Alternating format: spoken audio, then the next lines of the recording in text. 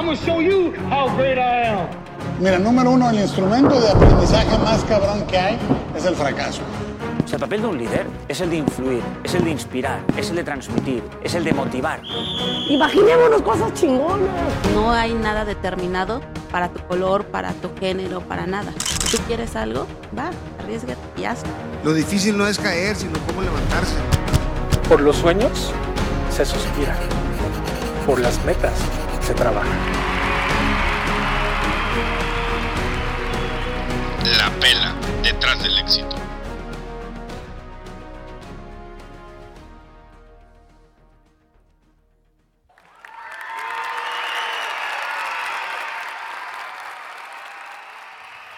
¿Qué tal? ¿Qué tal? Muy buenas tardes, gracias por estar con nosotros en un episodio más de tu podcast en Prelectores, en tu sección La Pela detrás del éxito. Y el día de hoy, bueno, mi nombre es David Orona y el día de hoy, Ricky, aquí saluda. ¿Qué tal, chicos? Muy buenas tardes. Saluda y presuma quién es la invitada. Bienvenidos y gracias por acompañarnos, como dice David, en un episodio más. En esta ocasión tenemos el honor de contar con Gisela Arriaga. La verdad que tiene un currículum impresionante, ahorita le vamos a dar la oportunidad para que se presente. Pero vamos a hablar de manera muy rápida y muy general unos aspectos ahí muy importantes. La maestra Gisela Arriaga, que la verdad que es consultora, conferencista, asesora de imagen, escritora también. Es experta en imagen pública, liderazgo y comunicación. Ha colaborado en radio, ha dado cientos de talleres y conferencias a lo largo del país, obviamente sobre su especialidad, lo que es liderazgo e imagen. Aquí unos datos un poquito más técnicos de Gisela. Es licenciada en sociología, tiene una maestría en ingeniería en imagen pública. Fungió como escritora 12 años en la Ciudad de México y es autora, que se me hizo muy interesante aquí, Gisela, de 5 libros. Los menciono de manera muy rápida. El primer libro, Colosio, La muerte del Cordero, Tiempos modernos. Y luego ya se viene lo que es la trilogía de Imagen y Liderazgo 1, recomendaciones para mejorar su proyecto personal y aumentar su poder de influencia. Luego viene lo que es Imagen y Liderazgo 2, la grandeza viene desde adentro. Y por último, ya de la trilogía, tenemos lo que es Imagen y Liderazgo 3, las herramientas para el éxito. Si gustas aquí saludar, Gisela, bienvenida nuevamente. Muchísimas gracias por esta invitación. Estoy feliz, me siento arropada por dos bellos jóvenes. Parecen príncipes sacados de un cuento. Lástima, no tenemos video aquí, ¿no? Exacto, si ustedes lo estuvieran viendo, realmente me ponen nerviosa, sí. pero bueno. Trataré de estar muy seria para evitar así. Puedes voltear al frente, Gisela. Ok. Bueno, Gisela, hay que también señalar, ¿no?, que curiosamente en este día, que es el 8M, estamos con una mujer con mucha trayectoria y muy emocionados de estar aquí contigo. De verdad que muchas gracias por la invitación. Comentaba que yo tuve la oportunidad de escuchar una plática tuya hace 2 semanas en el grupo de madrugadores y dije, me acuerdo que en cuanto salí de ahí le mandé un mensaje al Ricky. Inmediatamente. Tenemos que invitar a Gisela Arriaga. Le digo, acabo de salir una plática, salí así, ¿no? La mente me explotó. Y bueno, nos gusta comenzar platicando siempre acerca de algún libro. Y fíjate que ahorita estamos leyendo, Ricky y yo, para otro episodio de este podcast, un libro de Maurice Dieck que se llama Los 7 activos invisibles, en el cual te menciona uno de los capítulos acerca de los dones y las habilidades que debemos de tener nosotros y del conocimiento. Y cómo los dones y las habilidades, se oye mal a veces la palabra monetizar, pero podemos utilizarlos para nuestro beneficio, ¿no? O sea, y no de una manera abusona, ni abusiva, ni gandalla, sino aportándole algo a nuestros prójimos y nosotros sacando beneficio, porque tenemos que vivir de algo. Entre las habilidades más importantes que menciona este libro, este capítulo, dice que el primero es aprender a aprender. Que tenemos que adaptarnos a los cambios que van habiendo en la sociedad. Número 2, ventas. Todos tenemos que saber algo de ventas porque todos que somos empresarios somos vendedores. Número 3, hablar en público y con una comunicación asertiva. No nomás los oradores son la gente que debe hablar bien en público, sino todos los que somos líderes, ¿no? Número 4, liderazgo. Y número 5, creatividad. Y todo esto se me hace que en todos esos temas que Gisela, tú tienes bastante que aportar, ¿no? Entonces, por eso elegimos esta premisa o este giro en la plática que queremos tener contigo. Y sobre todo porque yo me acuerdo que el día que escuché tu plática, comentaste acerca de cómo tú aprendiste a adaptarte a los cambios de esta pandemia, cómo lograste salir de tu rutina, de tu zona de confort e intentar algo diferente y rifártela, ¿no? Entonces, de todo eso queremos platicar. Por donde quieras empezar, ¿no? ¿Sabes qué? Sí me gustaría nomás saber antes de empezar con esos temas. Digo, yo sé que a lo mejor es una historia muy larga, ¿no? Pero, pues, estudiaste sociología. fuiste periodista 12 años en la Ciudad de México y ahorita eres capacitadora y conferencista. ¿Cómo sucedió eso? O sea, ¿cómo? Bueno, el cómo sucedió realmente son lo que yo llamo los caminos misteriosos de Dios, que cuando está sucediendo, en verdad, y ustedes que son muy jóvenes, a lo mejor están sucediendo cosas que no saben ustedes por qué les está sucediendo. O sea, a lo mejor un viaje, una beca, una propuesta, por ejemplo, en mi caso de ser la corresponsal en la Ciudad de México del periódico El Imparcial a mis 20 y tantos años, siendo muy joven. O sea, en ese momento uno acepta o uno busca, pero no sabes por qué. Pero conforme pasan los años, conforme pasan las décadas y uno voltea hacia atrás, no te queda otra más que decir, eso tuvo que haber pasado. Claro. Para llegar a donde estás ahorita. Pues, ¿no? Exacto. O sea, si no te pierdes en el camino, si eres fiel a ti y a tu vocación, todo eso cobra sentido. Y miren que ahorita en este momento, cuando dije eso, en verdad les confieso que sentí un escalofrío que me recorrió todo mi cuerpo porque tiene mucho de sobrenatural. Claro. Y si ustedes pues son creyentes o creemos en Dios, pues tenemos que saber que hay una mano misteriosa, es el mundo sobrenatural que está actuando y que no sabemos por qué están pasando las cosas. Dios tiene un propósito en nuestras vidas, eso es definitivo, y pues va usando a veces a las personas o las situaciones para que nosotros vayamos cumpliendo ese propósito. Pero también nos pide varias cosas, ¿no? Nos pide, por ejemplo, ser valientes, esforzarse, eso dice del versículo, esfuérzate. Sí, esfuérzate y sea valiente. Y también yo agregaría, nos pide ser fiel a nuestra vocación y a nuestra esencia, porque cuando nos desviamos, no está mal, o sea, a veces son experiencias, pero sí, digamos que perdemos un poco de ese tiempo que Dios ya no nos tenía destinado. Ya estaba planeado. Ya estaba planeado. Que también agrego un pequeño comentario. Yo creo que también hay que estar muy como atento a esas señales que nos va poniendo, porque al final de cuentas ya está, como tú comentas, ya planeado, ya trazado, la ruta, qué puertas se abren, cuáles se cierran, etcétera. Pero tenemos que estar muy atentos a esas señales que se nos van presentando. Y es lo que hace que no nos descarrilemos, que vayamos por el sentido que quiere, todo eso. Sí, Ricardo, pero yo creo que a veces cuando se es muy joven no se puede estar muy atento. Hay muchas distracciones también. Sí, hay muchos distractores, muchas distracciones, pero hay algo que no tenemos cuando somos jóvenes. No tenemos conciencia. Y a veces podemos cometer errores por no tener conciencia. Y bueno, igual se vale, también aprendemos.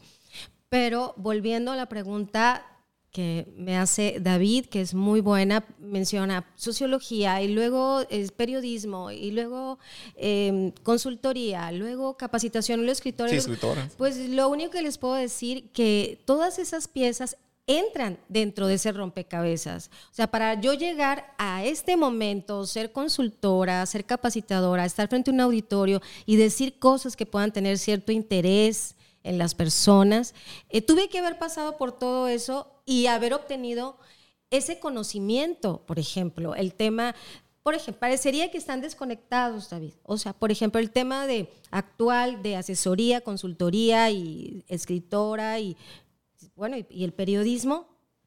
Pero el periodismo me llevó a la Ciudad de México y en la Ciudad de México, curiosamente, con esas incógnitas que uno no sabes, ¿por qué yo elegía las entrevistas con líderes?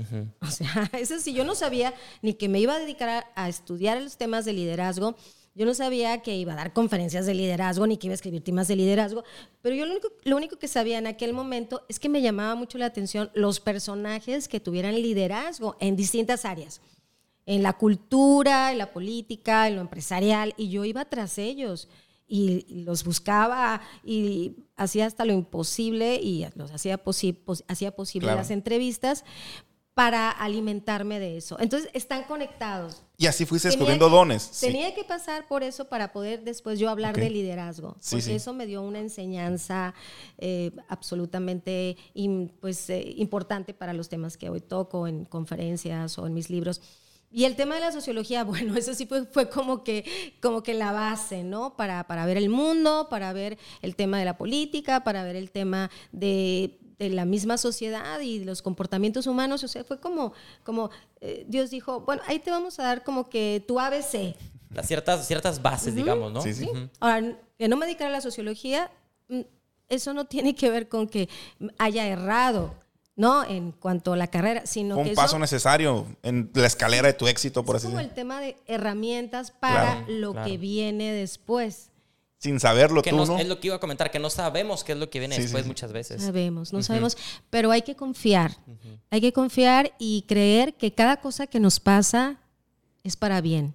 Y que si somos fieles precisamente a ese propósito que tiene Dios en nuestra vida, eso se va manifestando para bien y va dando frutos. Exactamente. Y en ese en ese descubrimiento, digamos, en ese camino, fuiste descubriendo ciertos dones o ciertas habilidades. Ah, caray, pues mira, yo creo que yo fui muy precoz para descubrirlas. Okay. Porque yo recuerdo que desde que estaba en la secundaria, yo descubrí que me gustaba escribir y que a mí me gustaría escribir. O sea, eso era algo como naturalito, ¿no? Y de pronto me acuerdo que hacía mis escritos en secundaria o en preparatoria, y yo decía, estos escritos se van a publicar en un medio de comunicación, impreso. Y entonces yo recuerdo escenas como la siguiente de una Gisela pues extremadamente joven, realmente una niña que va con su uniforme a tocar una puerta a un periódico y llevar un escrito, porque en aquel entonces pues eran máquinas de escribir, ¿no? Eran impresos. Entonces hacer esa antesala y con el director general y poner esos escritos, esos textos en su escritorio para ver si se podían publicar.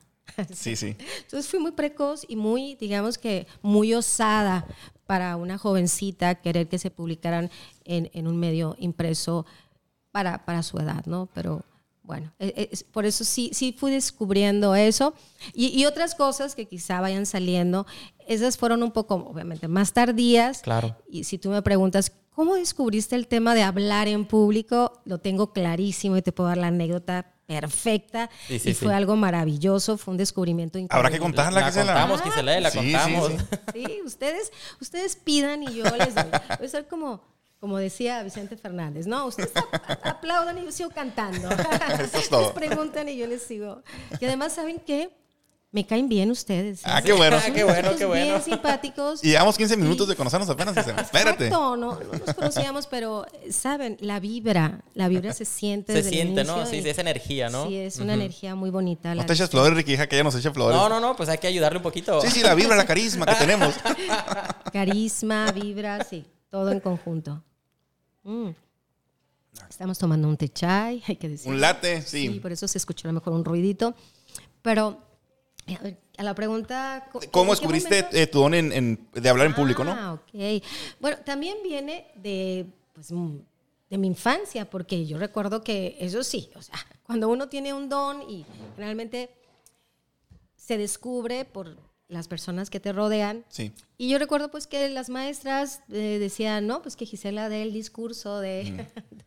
o ella le va a tocar la poesía, ¿no? Sí, entonces, pues ahí me tienes que... Ahí iba yo haciendo mis apariciones cada final de cada año y bueno, tú escribes el discurso y te das cuenta que pues tiene cierto impacto, ¿no? Ok. Entonces sí fue desde primaria, secundaria, preparatoria, pero el tema de profesionalizar ese don que a ustedes les interesa tanto, y que lo mencionaste desde el inicio, fue cuando yo estudié la maestría en Ingeniería en Imagen Pública, era muy novedoso, y yo recuerdo, estando en la Ciudad de México, que cuando ciertas personas sabían que yo había estudiado esa maestría, pues de inmediato me querían invitar a dar una plática, una conferencia, porque, bueno, ¿de qué se trata eso? ¿Para qué nos puede servir? Sí. ¿Cómo lo podemos usar? Y en una ocasión, una de las invitaciones fue de parte de la Universidad de Puebla o de Oaxaca. Yo estando en la Ciudad de México, yo viajé y tenía un auditorio conformado por alumnos, estudiantes universitarios, maestros. Y entonces pues yo llevaba una presentación en PowerPoint, siempre he sido muy cuidadosa, muy preparada, lo preparé muy cuidadosamente mi presentación y bueno, pues yo estuve hablándoles del tema que se me pidió, imagen pública. Y al terminar, eso fue el descubrimiento. ¡Me aplaudieron! Caray, soy buena, dijiste. Sí, pero no solamente me aplaudieron, o sea, bueno, un aplauso siempre es bueno, sino estaban de pie y estaban así como que había mucha emoción en sus rostros. Sí. Y entonces ahí dije, caray. Aquí hay algo. Creo que descubrí de aquí algo, soy. pues, ¿no? Sí, descubrí algo porque realmente no estaba tan consciente que eso era un don que podía profesionalizar y, como bien lo comentó David al inicio, retomando a un autor, monetizar.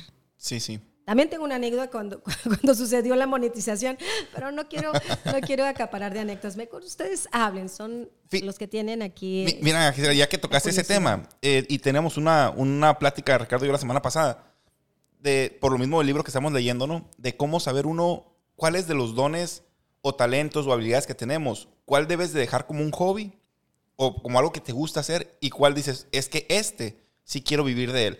¿Dónde está esa línea? ¿O dónde está la línea en tu experiencia? Muy buena pregunta, súper inteligente, ¿no? Mira, todos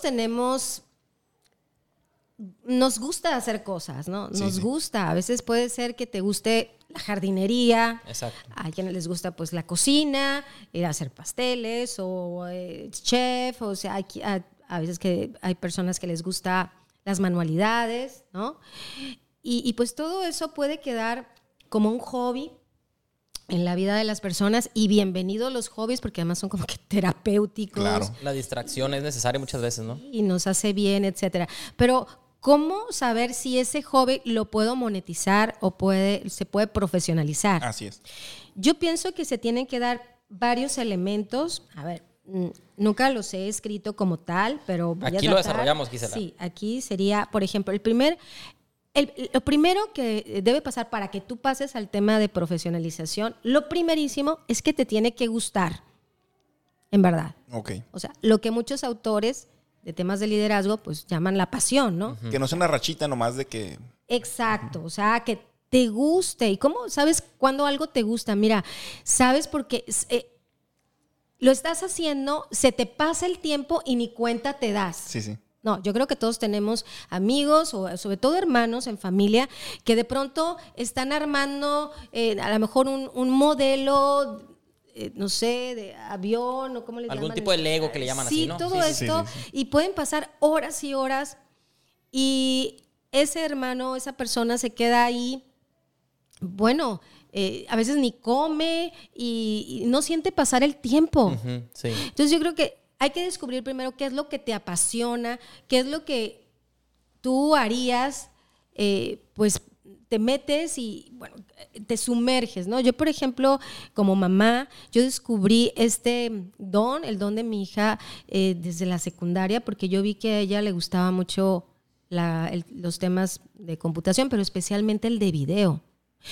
Y sin haber tomado ningún curso, ella en la secundaria empezó a hacer videos para sus proyectos escolares sin que se lo pidieran. Entonces yo veía que ella se iba acercando a eso, pero además yo la veía que podía pasar horas y horas y horas. Y yo, o sea, ya no vas a dormir. Yo, ya duérmete. Ni comía ni nada. Y seguía hasta que le daba forma a eso. Y además también un indicador es que se van por los terrenos de autodidactas, ¿no? Entonces, no están ni siquiera han tomado un curso y se van buscando, empiezan a empaparse ellos mismos de todo, ¿no? Y cuando menos piensas ya el chico o la chica ya es un especialista o un experto en eso, y de pronto dices, como, ¿por qué? Por tanto tiempo que pasaron ahí. Entonces, si algo te gusta y te apasiona, vas a pasar mucho tiempo. Y sabes, cuando pasas mucho tiempo en eso, tarde que temprano te vas a convertir en un especialista. Claro. En eso, Así ¿no? es. Entonces, pues bueno, eso es que te apasione. Okay. Pero ahora, en el terreno económico y en el terreno productivo, pues te puede apasionar algo, pero si realmente, por ejemplo, ese algo que te apasiona, tú no tienes, te apasiona, pero no eres bueno para eso. O sea, hay veces en que algo te apasiona. Claro. Por ejemplo, a mí me puede apasionar la danza clásica, ¿no? Pero me puedo pasar horas tratando de imitar, claro. ¿no? Y veo una coreografía ahí en internet y paso horas, pero no tengo esa destreza. Bueno, yo no tengo la edad, ¿verdad? Sí. Supongamos que fuera yo muy joven, o estuviéramos ante una jovencita, pero no tiene el talento, digamos. Puede haber algo de talento, pero a veces, por ejemplo, en el caso de la danza, el tema también del peso, la conformación ósea, no sé, muchas características, ¿no? Entonces, por más tiempo que pase y por más que le apasione, pues de pronto no se va a poder convertir en una profesional de eso. Digamos que no va a poder hacer que eso sea rentable. O sea, que ¿cómo va a ser rentable la danza? Pues que alguien pague un boleto, ¿no? Para irte a ver. Claro. Igual puede ser para un músico, a lo mejor un joven que le guste mucho el piano, pero igual pasa horas y horas y horas. Y no más, apasiona. ¿no? Pero bueno, ahí Ricardo tiene razón, a lo mejor ahí hace falta pues el don, ¿no? Sí, lo que pasa es que puede haber una pasión de que a mí me encanta esa actividad, yo siento que a la bestia no puedo dejar de verlo, de hacerlo, etcétera. Pero va muy de la mano también si nacimos con ese don, vamos a llamarle, o si traemos ese talento, o si nuestra, como tocabas el tema ahorita, Gisela, si nuestra anatomía nos permite desarrollar mejor ese talento. Entonces, sí, yo creo que va muy importante el tener esa pasión y también descubrir si tenemos el talento para esa pasión que estamos queriendo desarrollar, pues, ¿no? Totalmente, o sea, pasión es muy importante, que es el gusto, el don y o talento, ¿verdad?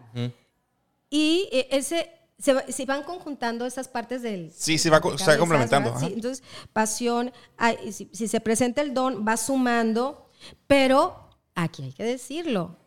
Wow, y ese es el título de uno de los libros de John Maxwell, ¿no? El talento nunca es suficiente. El talento no es suficiente. El talento no es suficiente porque a veces podemos tener esa pasión y podemos tener ese talento, pero si no le ponemos práctica, no le ponemos ejercitarse y no le ponemos también el conocimiento, el prepararse, pues llegamos a la conclusión, igual que John Maxwell lo hace en su libro, el talento no es suficiente. Entonces tenemos después que agregarle para monetizarlo el tema de la preparación. Bueno, una vez que ya sabes qué es la danza, una vez que ya sabes qué es las finanzas, después a dónde te vas a ir a estudiar, y ahora hay tantas opciones, ¿no? Con el tema de lo online. Lo digital, ¿no? Que no necesitas estudiar a veces en una universidad, sino puedes tomar cursos, preparas seminarios, seguirte preparando. Y después yo haría otro libro, el talento no es suficiente, ¿qué más? La preparación no es suficiente. Y entonces mi libro se llamaría Después tienes que venderlo. ¡Venderlo! Claro. Sí, venderlo. Sí. Venderlo.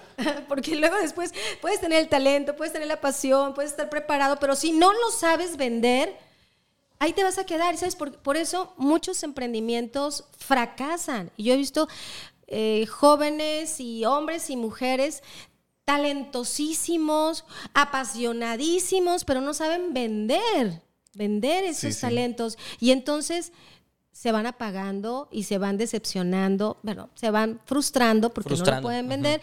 Y luego viene la tentación de virar, de cambiar. Claro, de dejar el sueño ahí. Exactamente, y eso es muy triste. Luego haría falta otra pieza del rompecabezas, pero no me voy a adelantar. Fíjate que ahorita que decías... Me la recuerdan, falta una. Ahorita la checamos, Gisela, claro. En el segundo punto que mencionaste ahorita, Gisela, me acordé de una plática de Odín Dupeirón, que dice en la que dice, por ejemplo, no, hay mucha gente que dice, es que amo cantar, y es que habla bien chistoso este vato, ¿no? Sí. Y dice, es que no puedes cantar, y dices, yo amo cantar, amo la ópera. Pues sí, pero tus cuerdas vocales no te dan más. ¿Te gusta la ópera? Cómprate un CD, pues, dice, pero no puedes vivir de eso, ¿no? Parte de lo que decías ahorita, ¿no? Sí, hay que identificar y aceptar cuándo realmente se tiene talento y cuándo no, porque pues eso nos va a evitar caer en la frustración o caer realmente en un fracaso, o sea, en algo que realmente no nos permita seguir adelante, porque el talento ahí no lo hay y entonces no van a comprarlo. Vaya, ese es una pieza fundamental.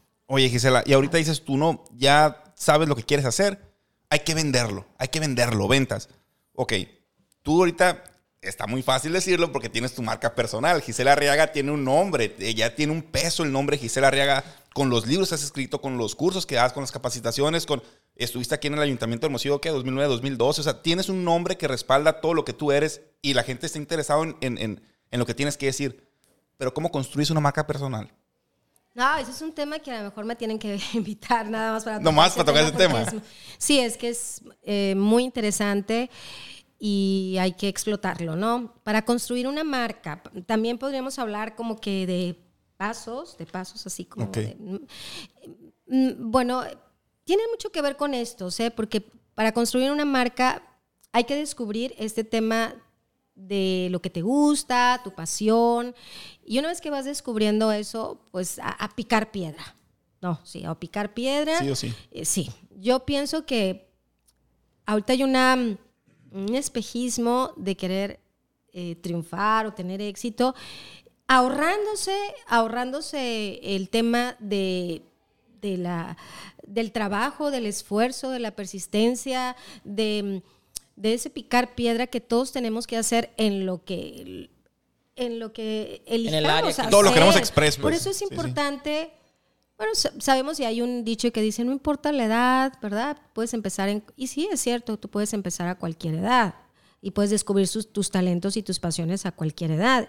Está bien, pero mientras más joven descubras eso y empieces a trabajar en eso, sobre todo ligado al tema de producir dinero a través de eso, pues es mejor porque ya llegas a tu mediana edad y todo, y ya tienes esa marca personal o esa trayectoria que te va a avalar, esa imagen, esa reputación forjada, ladrillo a ladrillo, paso a paso, porque eso es la reputación, o sea, es construirla paso a paso, ¿no? Y yo suelo decir que una reputación, o sea, te lleva por lo menos más de 5 años. Uh-huh. Y yo diría que unos 10 años construirla, hablando de marca, está ligada la reputación a una marca, y pues yo creo que ya para consolidarla, yo creo que se te pueden ir a 15 o a 20 años, y pues apenas así, o sea, una marca, pues como lo fue, a lo mejor vamos a pensar en las personalidades que se convirtieron en marca, por ejemplo, Cantinflas, ¿no?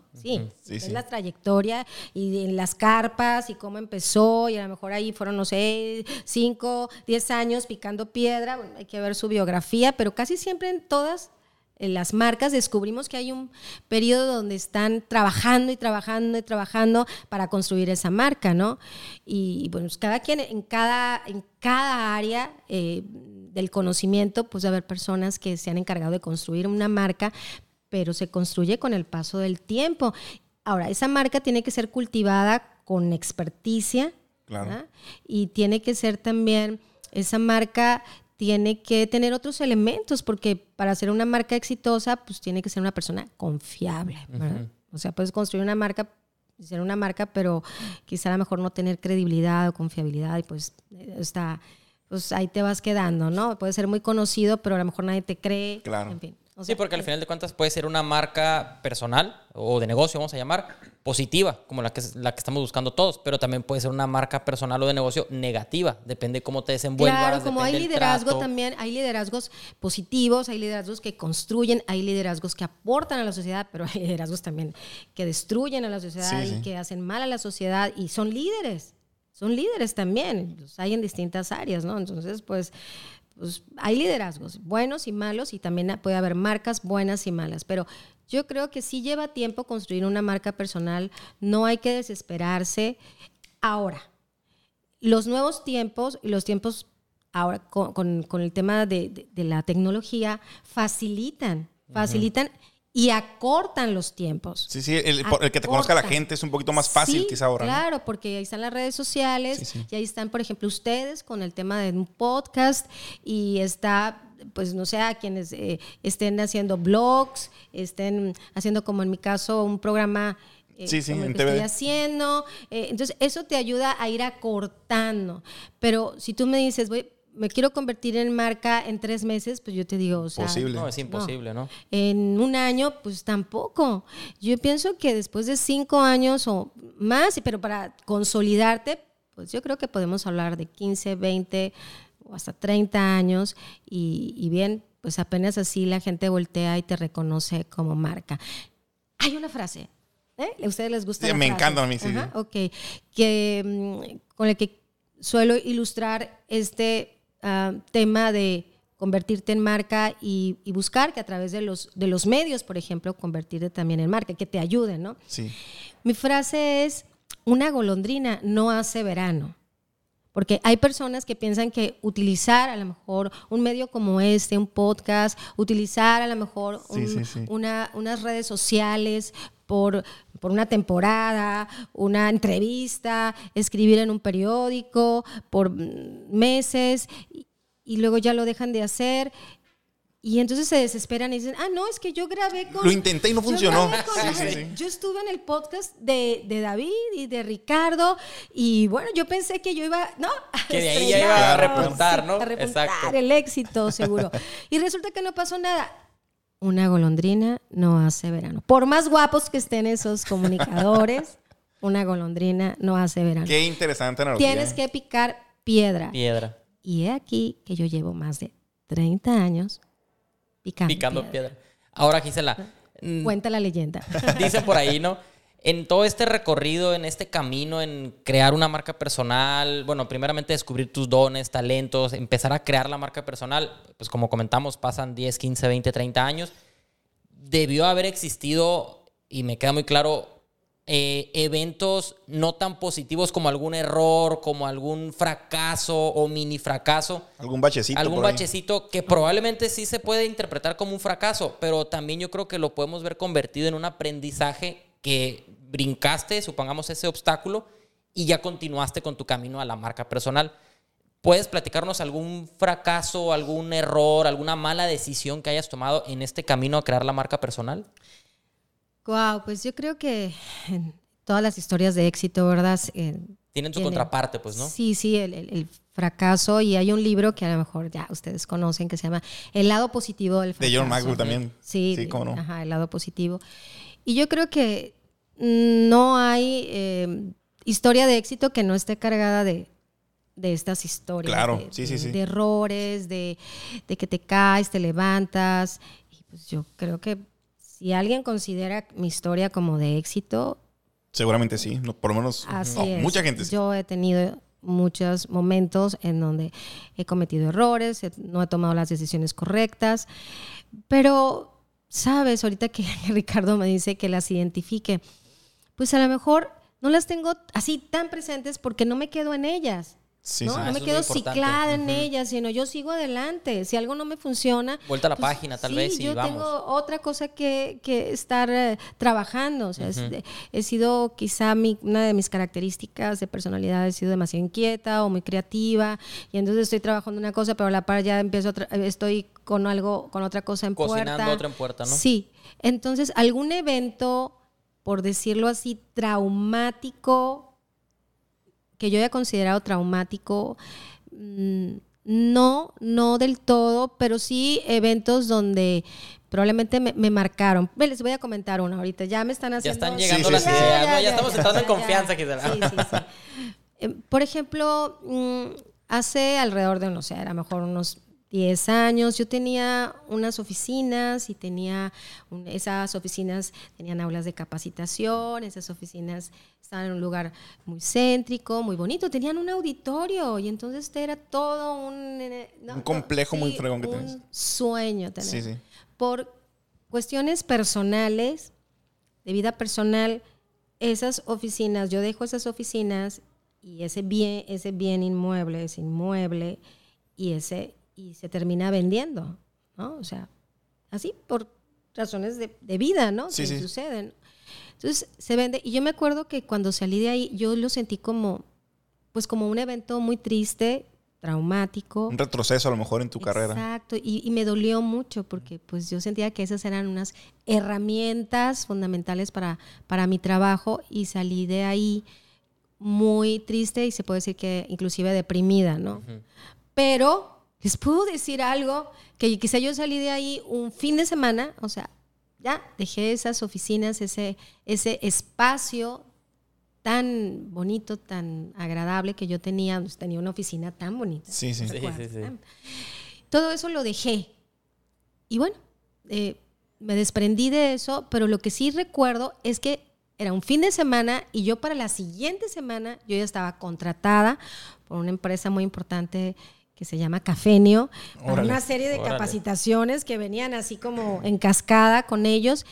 Y entonces ya no tuve tiempo de llorar mi pérdida, pues mi duelo, sino yo ya tenía que estar trabajando en el día a día y estar, digamos que picando piedra, ¿no? Es seguir picando piedra. Entonces, hay algo que me dijo en alguna ocasión un amigo mío que me dice, que me conoce de toda la vida, desde más de 30 años, y me dice, ¿sabes, Gisela? Yo lo que te admiro mucho es que has tenido eventos muy fuertes a nivel personal. Y yo nunca he visto que hayas parado tu vida productiva. Tú sigues adelante y eso te admiro muchísimo porque hay personas que estos eventos son tan traumáticos que los detienen y bueno, eso origina que a veces hasta se desvían o puedan inclusive salirse del mercado laboral por un evento personal. O sea, no logran superarlo y no ha sido mi caso. Entonces sí ha habido muchos eventos así de ese tipo. Han pasado. Pero yo me estoy sacudiendo y a la semana siguiente ya estoy entrándole a otra cosa y bueno, no me detengo ante esas, podrían llamarse malas decisiones. Pequeños malas decisiones, ¿no? Ahora, como platicamos, perdón, ya para cerrar el tema como platicábamos muy al principio, estos eventos negativos, vamos a llamarle a manera personal o de carrera profesional, ¿crees que pasaron por algo? O sea, que ya estaban escritos, como lo comentamos al principio, de que ya está el plan, como comentabas. Debió haber pasado Gisela por ese evento, por más fuerte, por más traumático que haya sido, para poder llegar a donde estás ahorita. Sí, totalmente de acuerdo. O sea, yo creo que todo lo que te pasa en la vida siempre es por algo y tiene una enseñanza. Yo le llamo a eso, y lo dije creo que desde el inicio, los caminos misteriosos que Dios nos tiene. Y que en ese momento, cuando están pasando, la verdad no te das cuenta. Sí, no. Tú estás en ese momento. Que es el fin del mundo también. Sí, ¿por qué me pasó esto, no? Pero tienen que pasar porque algo te va a aportar, algo de experiencia, y también te va a pasar para tu crecimiento. Porque yo pienso que los errores que cometes y te pasan una factura. Claro. Entonces ya después, ya con esa factura dices, es que ya no lo vuelvo a hacer, ¿no? Realmente de eso se trata el tema de los errores o de las malas decisiones, que se corrijan y que se eviten después, ¿no? Y yo pienso ahí, Gisela, también que lo que tú mencionas ahorita, por ejemplo, de que dejaste las oficinas y te entristeciste un poco.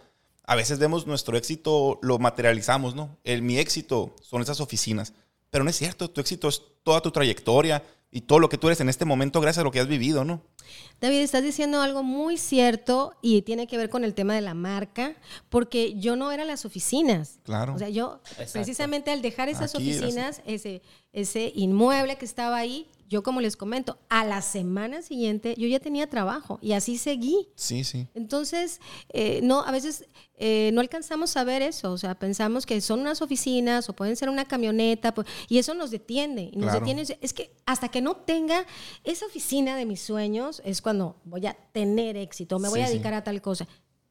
Pero ¿por qué? Yo también tengo un lema, quiero transmitirlo aquí porque creo que a mí me ha enseñado muchísimo y cuando también lo enseño ante mis públicos, creo que ellos aprenden mucho y mi lema es aquí y ahora, con lo que tengo. Con lo que tengo, claro, con lo que se pueda. Exacto, y a veces es creo tanto en eso que a veces tengo el auditorio enfrente, tengo a mi público enfrente y les digo, vamos a repetirlo y entre todos y hasta que nos salga bien, ¿no? Y empezamos, a ver, a la 1, a las 2 y a las 3. Empiezan a corearlo ahí.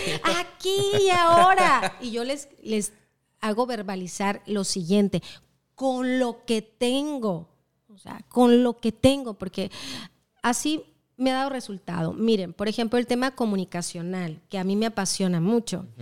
Y hay gente que dice que tengo talento. Hay gente que dice. Y entonces, pues, al tener talento, ya tener una trayectoria, pues, bueno, pues como que con ese talento y esa trayectoria, pues yo me gustaría estar y cada quien puede completar, ¿no? En tal lugar, en tal medio, en tal escenario.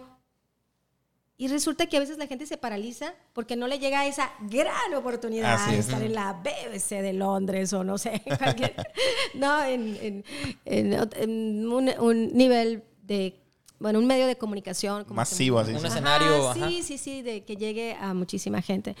Pero también tengo otro lema que quiero compartir en relación al tema comunicacional o al tema también de trabajo. O sea, no hay público pequeño. O sea, tú cuando tienes a un público, el que sea, tú tienes que dar lo más que tienes. No hay público pequeño, no hay cliente pequeño, ¿no? O sea, el cliente que tienes enfrente debe ser el más importante de tu vida y así lo debes de tratar. No hay clientes de repuesto, dicen. Sí. Y no hay escenario pequeño y no hay medio pequeño. ¿Saben por qué? Por ejemplo, esto que estamos haciendo aquí y lo estamos haciendo en un café y todo. Muy agradable. Muy agradable. Pues esto que estamos haciendo aquí es público. Y tenemos ahorita una herramienta que es maravillosa, que se llama Internet. Entonces, esto que estamos aquí haciendo se puede compartir en el mundo. Entonces, ¿saben lo que es eso? O sea, por más pequeño que alguien diga, es que no voy a ir ahí con David ni con Ricardo porque es un podcast. Yo estoy acostumbrada a que me entrevisten. Ojalá todos pensaran como tú, porque mira, los hacen el feo. No, o sea, a lo mejor pueden, no sé, por decirlo así, minimizar a veces el alcance, escenario, el alcance y todo. Pero no debe ser así, porque desde el momento que está puesto en una red que es mundial, que es global, pues simplemente... Tiene muchísimo alcance. En ese momento uno no sabe quién lo puede escuchar en este momento. Sí. Y quién, ahora sí, de los que está ahí, puede ser clave para que tú, a través de ese medio, de esa comunicación, puedas tener un contrato, te puedan tocar la puerta y decir, oigan, yo estoy buscando a David y a Ricardo porque los escuché y, saben, me transmitieron buena vibra, motivación, yo los quiero para... Y ya, ¿no? Para un negocio, para un proyecto, para una alianza. Y entonces dices, ¡wow! Eso suena increíble. Entonces, por eso uno nunca debes de subestimar. Exacto. Ningún escenario. Y bueno, decir, donde estoy, en el aquí y en el ahora, con lo que tengo, es donde en ese momento me corresponde estar, porque ahí es donde voy a aprender algo. Y voy a dar lo mejor. Y yo sé que de ahí puede salir algo que te catapulte pues al siguiente nivel. Y hay que creer, hay que tener fe. Ese es otro de los elementos del éxito. Tener fe. Perfecto. Muy bien, Gisela. Cambiando ligeramente de tema, pero igual vamos a entrar ahí como que en lo mismo. Me gustaría, si nos puedes platicar, igual de manera rápida, para ti, ¿quién es un buen líder? ¿Quién es una persona que tiene liderazgo, que tiene la capacidad para liderar a grupos, a personas? ¿O un líder es una persona que hace otros líderes? O sea, ¿qué nos puedes opinar al respecto? Antes de tu respuesta, Gisela, de lo que dice Ricky. Fíjate que yo estaba viendo leyendo en el libro, en el de Maurice, que te dice que un líder es el que se encarga de reclutar a un equipo bueno. Y, por ejemplo, en una orquesta, no le aplauden al violinista ni al pianista, le aplauden al director de la orquesta. Cuando una selección de fútbol falla en un partido, no sean sobre los jugadores, sino sobre el director técnico, ¿no? Porque es el encargado de mover a todos, ¿no? Entonces, en los líderes de un negocio supuestamente es lo mismo. ¿Qué es un buen líder? Así, retomando la pregunta de Ricky, ¿no? Pues mira, hay tanta literatura, ¿verdad? Tanta Mucha literatura, y a ustedes que les gustan mucho los temas estos temas, hay muchos autores de liderazgo, entre ellos pues el que hemos mencionado aquí, de John Maxwell. Y retomando a John Maxwell, pues que es un clásico en este tema, pues él nos dice que una de las características principales del liderazgo es tener influencia, ¿no? Entonces, de nada nos serviría que seas una persona muy capaz, muy conocedora de tu área, muy talentosa inclusive, o con aportaciones, expertise, pero que no tengas influencia, es decir, que nadie te voltee a ver, que nadie te siga. Entonces, una de las primeras características para convertirte en líder es que alguien te voltee a ver y que diga, mira, me gusta lo que está haciendo David, me gusta lo que está haciendo Ricardo, y es más, me gustaría ser como él, como ellos, ¿no? Me gustaría estar haciendo un proyecto como ellos o como ella, ¿no? Como en este caso, si alguien voltea y dice, me gusta el trabajo de Gisela, me gustaría ser como ella. Entonces, ahí ya estamos hablando de que esa persona empieza a tener influencia. Y bueno, estos autores, pues sobre todo John Maxwell, dice que pues mientras más vaya creciendo ese poder de influencia, pues más va creciendo el liderazgo en las personas, ¿no? Pero hay una serie de características que debe tener un líder también, como la que menciona Ricardo, de rodearse de un buen equipo. Yo creo que ese poder de influencia que debe existir invariablemente en el liderazgo, o sea, tiene que existir. Después puede irse puliendo con otras características de ese liderazgo. Claro. Por ejemplo, un buen líder para mí es aquel que se sabe rodear de un buen equipo. Y bueno, eso le va a dar a él fortaleza, ¿no? Porque nadie es todólogo, nadie es, pues no es multitalentos, pues son muy pocas las personas. Y tiene que rodearse de las personas que sean claves. Y luego ya hay quienes le aderezan más y dicen, no, pues es que un buen líder es también es el que hace crecer a otros, el que los empodera. Y ahí ya van surgiendo más y más características y es el que sabe liderar, ¿no? Y es el que no se queda así con todo, sino precisamente lidera y empodera a otros para que puedan desarrollar sus habilidades y sus talentos, y ahí van surgiendo una serie de cosas, ¿no? Yo creo que ahí va puliéndose el liderazgo. Primero tienes que tener influencia en otros, o sea, que volteen y te vean y digan, yo quiero ser como Ricardo por algo que tú estés haciendo. Eso yo lo agrego, ¿eh? No sé si lo tendrá o no Maxwell en sus temas, pero yo lo que sí sé es que eso que haga que otros volteen a verte tiene que ser algo que admires. Cierta admiración, me lo quiero comentar.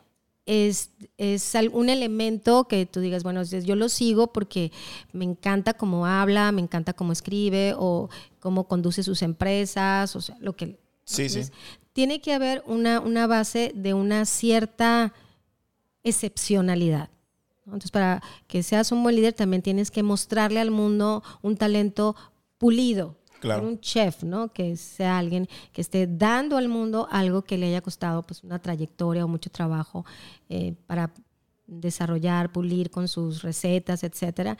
Y entonces, para que alguien voltee, o sea, no van a voltear nada más porque estás bonito, claro, bonita. Claro. Claro. Bueno, a lo mejor es la primera impresión, sí, ¿no? En los concursos de belleza sí, ¿no? O sea, precisamente esa es la idea, ¿no? Que volteen por el tema de la belleza. Pero el tema ya en el que estamos, el tema profesional, el tema empresarial, pues hay mucho de que des resultados y que tengas una expertise que pueda sumar a la sociedad o a alguna empresa, organización, institución, etcétera. Fíjate que mencionaba Maxwell, no me acuerdo en cuál libro, que hay dos tipos de líderes. No recuerdo bien cómo lo llamó. Uno es de posicionamiento y otro es como nato, ¿no? Y que hay gente que tiene un liderazgo nato y la gente lo sigue sin importar qué puesto tengas. Y existen los líderes por posición, que sabes que tú eres el gerente de aquí de la empresa. Y a veces esa gente que la ponen ahí, pues por sus méritos que a lo mejor tuvo, pero no son buenos dirigiendo. Y a veces es difícil para gente que está abajo seguir un líder que no tiene influencia, pues que no te motiva a seguirlo, que no tiene liderazgo. Y a veces otra persona del equipo que está más abajo que el líder resulta que tiene más fuerza para captar a la gente. Más capacidad de liderazgo, es. Pues, ¿no? Sí, también sucede. Eso que estás hablando es también como se ha escrito mucho y entramos a veces en un tema como polémico, porque entonces hay quien dice, es que el de posición no es líder necesariamente, sino que tiene un puesto. Simplemente tiene un rango más elevado que las otras personas. Y entonces hay quienes, de los que escriben estos temas, ¿verdad? Dicen, no, es que él entra dentro, él es jefe, pero no es líder. Sí.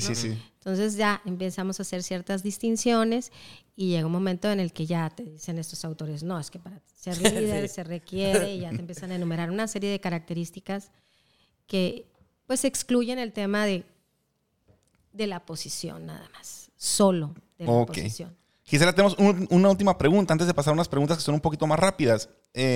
Y muy comprometedoras. Es que si no me hacen ninguna comprometedora, nadie lo va a escuchar. Háganme una comprometedora. Ahorita, Ricky, ve pensando. Voy a ir pensando, me tocó la parte difícil, Gisela.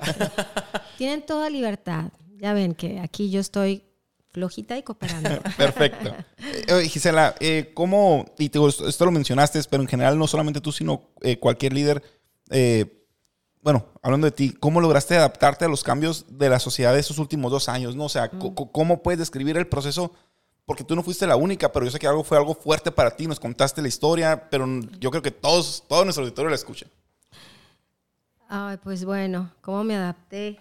Pues si podría decirles una frase, o sea, escoger una frase que describiera, que diera respuesta a esa pregunta, sería por sobrevivencia. Órale. A veces cuando estamos renuentes al cambio, como era mi caso, cuando estamos instalados, por qué no decirlo, así como en una zona de confort, pues a mí me seguían contratando. ¿Para qué me iba yo a convertir en una conferencista virtual, online? Pues no. Y me lo sugerían, pero yo como que lo iba retrasando, sí, claro. ¿no? Porque no lo necesito. Ustedes saben que ya venía desde hace tiempo ese tema y Sí. yo ya debería de haber entrado ahí, pero pues me resistí al cambio, que es el tema, yo creo que tiene que ver mucho con la esencia del ser humano, ¿no? Cosas que traemos los seres humanos ya por naturaleza, llamamos resistencia al cambio, le llamamos también pues el tema de no moverse, o sea, de la zona de confort, porque también existe. Sí, ya sé, se le llama, está documentado por ahí, se llama la ley del menor esfuerzo. Existe en el ser humano, ¿no? Existe. Entonces, pues yo estaba como que muy cómoda en ello, ¿no? Porque me seguían contratando, entonces pues yo no veía la necesidad del cambio. Pero bueno, vino la pandemia, fue en marzo, donde ya tenía contratadas varias conferencias precisamente por el tema de la mujer, donde iban a provenir, porque de eso provienen mis ingresos y pues mi sustento. Claro. Entonces, cuando empecé a ver que se me iban cancelando, así iban llamando, oye, ¿sabías que ya están prohibiendo los eventos presenciales? Bueno, que nos reunamos, no vamos a poder hacer ese evento en tal lugar. Y yo, de veras, y ya tenía el boleto comprado, sí, claro. Yo ya estaba con mi maleta lista. Pues no se va a hacer, y bueno, qué pena, pero pues esto no es de nosotros, es un asunto de autoridades. Sí, a nivel mundial aparte, ¿no? Exacto, Sí. Entonces se me empezaron a caer así como estas... Con fichas de dominó. Sí, Fichito como de dominó. fichas de dominó, mis conferencias. Entonces, realmente, y como lo dije ahí en la conferencia, pues fue un shock. En primer lugar, caí en un shock muy fuerte, y también lo dije, pues la verdad me deprimí. Es válido deprimirse, ¿verdad? Me deprimí. Y luego también dije que tenía insomnio. También dije eso, sí, ¿no? sí. Pues me dio insomnio por varias semanas y no podía dormir. Y bueno, yo me levantaba y decía, ¿y ahora qué voy a hacer? Y ahora pues mis ingresos, y vienen, tú sabes, ¿no? Vienen los pagos de las tarjetas, Claro, vienen sí. los gastos fijos, y viene una hipoteca. Y bueno, todo eso empezó a causarme mucho estrés, mucha preocupación. Pero a veces eso es necesario porque te va empujando a que seas creativo. Sí, y entonces, así como ven este cuadernito, así como lo ven, y una plumita, yo empecé ahí a hacer mis esquemas de cuáles podrían ser mis primeros cursos online que yo vendiera. Tuve la suerte de contar con una millennial en casa que domina el tema de la tecnología. Okay. Les hablé de que ella estaba desde muy jovencita en el tema de los videos, ¿verdad? Sí. Entonces ya para estas alturas ya ella ya tenía ya era muy pro. Dominado, y es en ella una experticia. Entonces le pedí, más bien no se lo pedí, más bien ella me lo ofreció: mamá, yo te ayudo. O sea, tú ve diseñando esos cursos y nosotros yo te ayudo a que los coloques en el ciberespacio. Y bueno, utilizamos estas plataformas, sí, claro. Empezamos por Zoom, y bueno, o sea, fue casi de una semana para otra, porque si no ya venían todos los gastos, venían todos los proveedores, y sí, proveedores, sí. ¿No? Los que me iban a empezar a ver. Claro. Bueno, todos las Coppel y Electra iban a estar. Gisela, ya te vimos. El de la motito iba a llegar. Te asomaste, ya te vimos. Entonces iban a estar tocando ya sabes, los teléfonos sonando, porque los bancos es lo que hacen, ¿no? Ya ves 555, no, hombre, dale. No, me ha pasado. Desde las 5 de la mañana. Entonces yo dije, no quiero esa pesadilla en mi vida. Y en unas semanas coloqué, recuerdo el primero, o sea, cómo olvidarlo, porque fue precisamente el tema el que me sacó adelante. No sé, hubo gente que se empezó a escribir porque era lo que se necesitaba. Yo dije, ¿qué tema puede ser ahorita lo que se está necesitando para que puedan acceder, puedan comprar boletos en línea?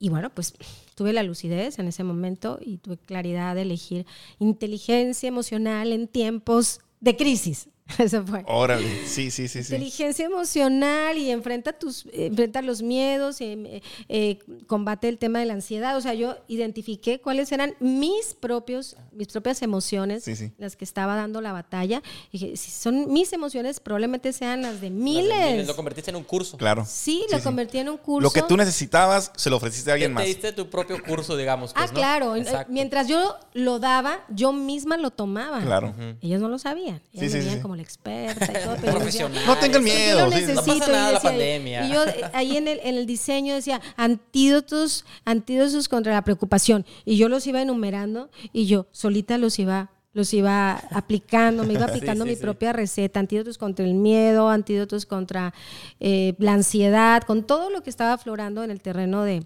pues, de emociones, de salud mental en ese tiempo, porque realmente todos estábamos muy afectados, claro, ¿no? Con toda la información que estaba llegando. Y entonces así surgió, y entonces si pudiera dar una respuesta en una frase, sería por sobrevivencia, o sea, fue real. Así hice el cambio. ¿Adaptarte o adaptarte? No había otro. O que te pase por encima, pues sí. O si no, es como un tsunami todo esto que remonta la ola, y si no estás preparado, ¿qué pasa con el tsunami? ¿Qué pasa con la ola?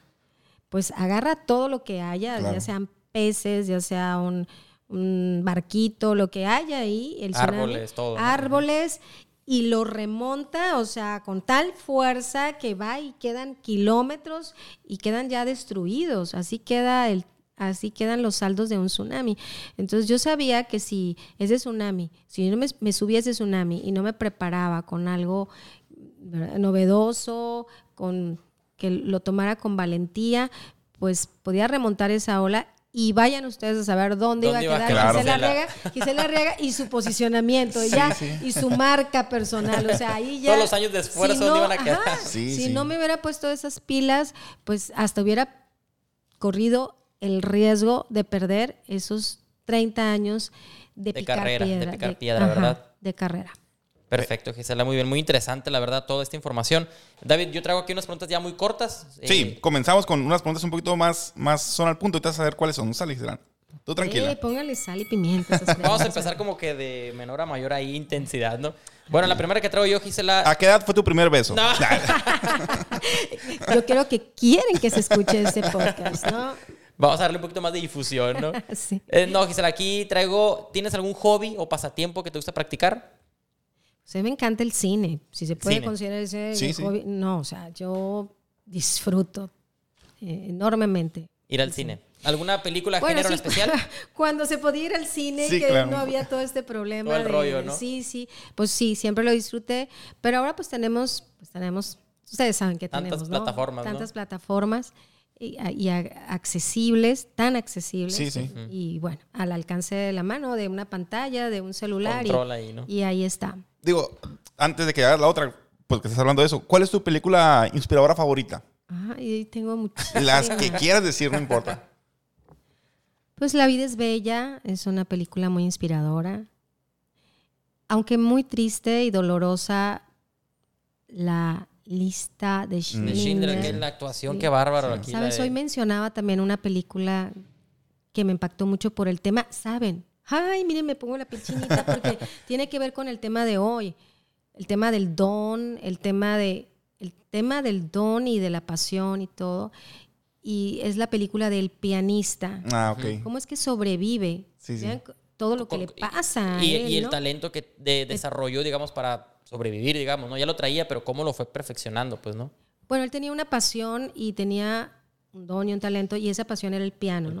Pero ante la situación de devastación que hubo con la guerra, pues él no tenía ni piano, ni podía tocar el piano, pero él imaginaba tocar a veces él solo, ¿no? Así como que se imaginaba que estar tocando las teclas, y esa pasión le permitió a él tener una ilusión de volver a tocar un piano, y eso sucede casi al final, ¿no? Que es una escena muy bonita.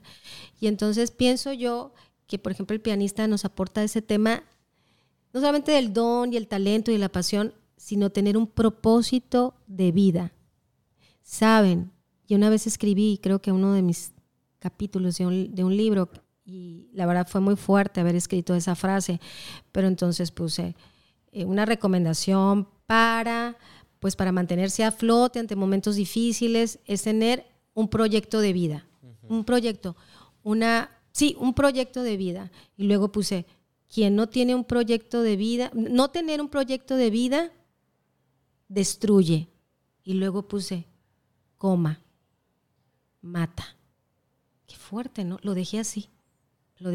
Y para mí fue muy fuerte escribir mata. O sea, te puede matar no tener un propósito porque, bueno, es que te vayas a suicidar, sino que no tener un propósito crea un hueco. Es una frustración. Existencial y no hay un tan fuerte, digamos, pues, ¿no? En la vida. No tiene un sentido. Entonces queremos llenarlo. Ustedes saben, hay mucha teoría al respecto, que realmente se trata de llenar pues con drogas, con sexo y todo eso. Entonces, eso mata, ¿no? Eso destruye. Eso finalmente es un proceso lento de autodestrucción. Gisela, siempre cerramos, todos nos cerraron con esa pregunta. La última sí. siempre. Pero que si, ¿cuál es tu propósito en la vida? ¿Lo quieres responder ahorita o al final? Al final. Sale. Ok. Ricky. Continúo con 2 preguntas más, nada más, Gisela. Ya se está poniendo interesante. Se está poniendo interesante. Sí. ¿Hay algún riesgo u oportunidad que hayas dejado pasar, que no hayas tomado? De la cual te arrepientes. De la cual estés obviamente arrepentida. Pues, tanto como arrepentida, no, pero yo siento que como he sido una persona tan creativa, de pronto sí me llegan muchas buenas ideas y a veces yo ya dimensiono que para ponerlas en práctica algunas de ellas se requiere. Y en efecto, se requiere mucho esfuerzo, mucha dedicación. Y entonces ya con los años, uno ya dice, ay, como que ya me dejo de descansar. Pero sí, saben, si hay una idea igual puede ser una idea de negocio muy buena que la he tenido y se me ha aclarado y me ha perseguido, pero entonces me arrepiento. Sí, se puede decir. Sí, se puede usar esa palabra. Se puede utilizar esa palabra de no haberla puesto en práctica porque yo sé que puede ser muy próspera. Pudiste desarrollarla, digamos, ¿no? Pude desarrollar porque tengo el don, el talento, pero sí implicaba muchísimo esfuerzo y ya como que después de haber vivido todo lo que viví en la Ciudad de México, 15 años allá, o sea, uno sabe todo lo que implicó, el desgaste emocional, físico, etcétera. El desgaste emocional, exacto. Sí, todo lo que he pasado con esos cientos y cientos de conferencias, cientos y cientos donde a veces ha habido viajes y viajes y viajes. Entonces digo, yo soy un milagro. Yo aquí soy un milagro porque me sobreviví a catástrofes. ¿Sabes? Cuando eres periodista te mandan así a explosiones y luego vete a entrevistar al Chapo Guzmán y voy al Moloya y luego salí a las 3, 4 de la mañana del Congreso de la Unión y decía, ¿cómo no me pasó nada? Soy una sobreviviente. ¿no? Sí. Pero bueno, no es lo mismo andar en todas esas cosas a los 20, a los 30. Definitivamente. Como dicen, ¿no? Que bueno, que después a ciertas décadas que no quiero decirlas, porque bueno, mejor que me sigan, no sé, viendo así, muy jovial. Así. Ustedes mejor óbienlo.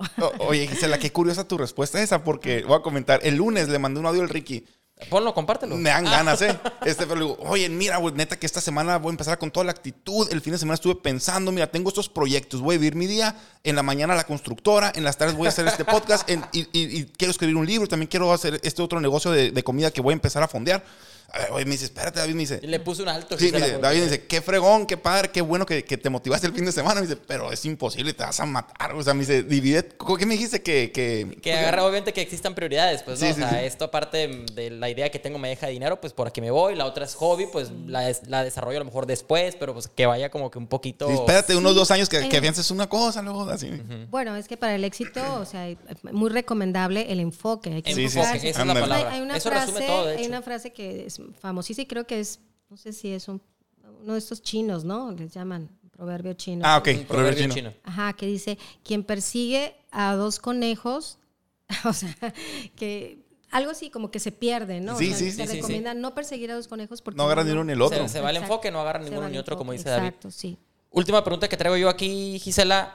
¿Crees en la suerte?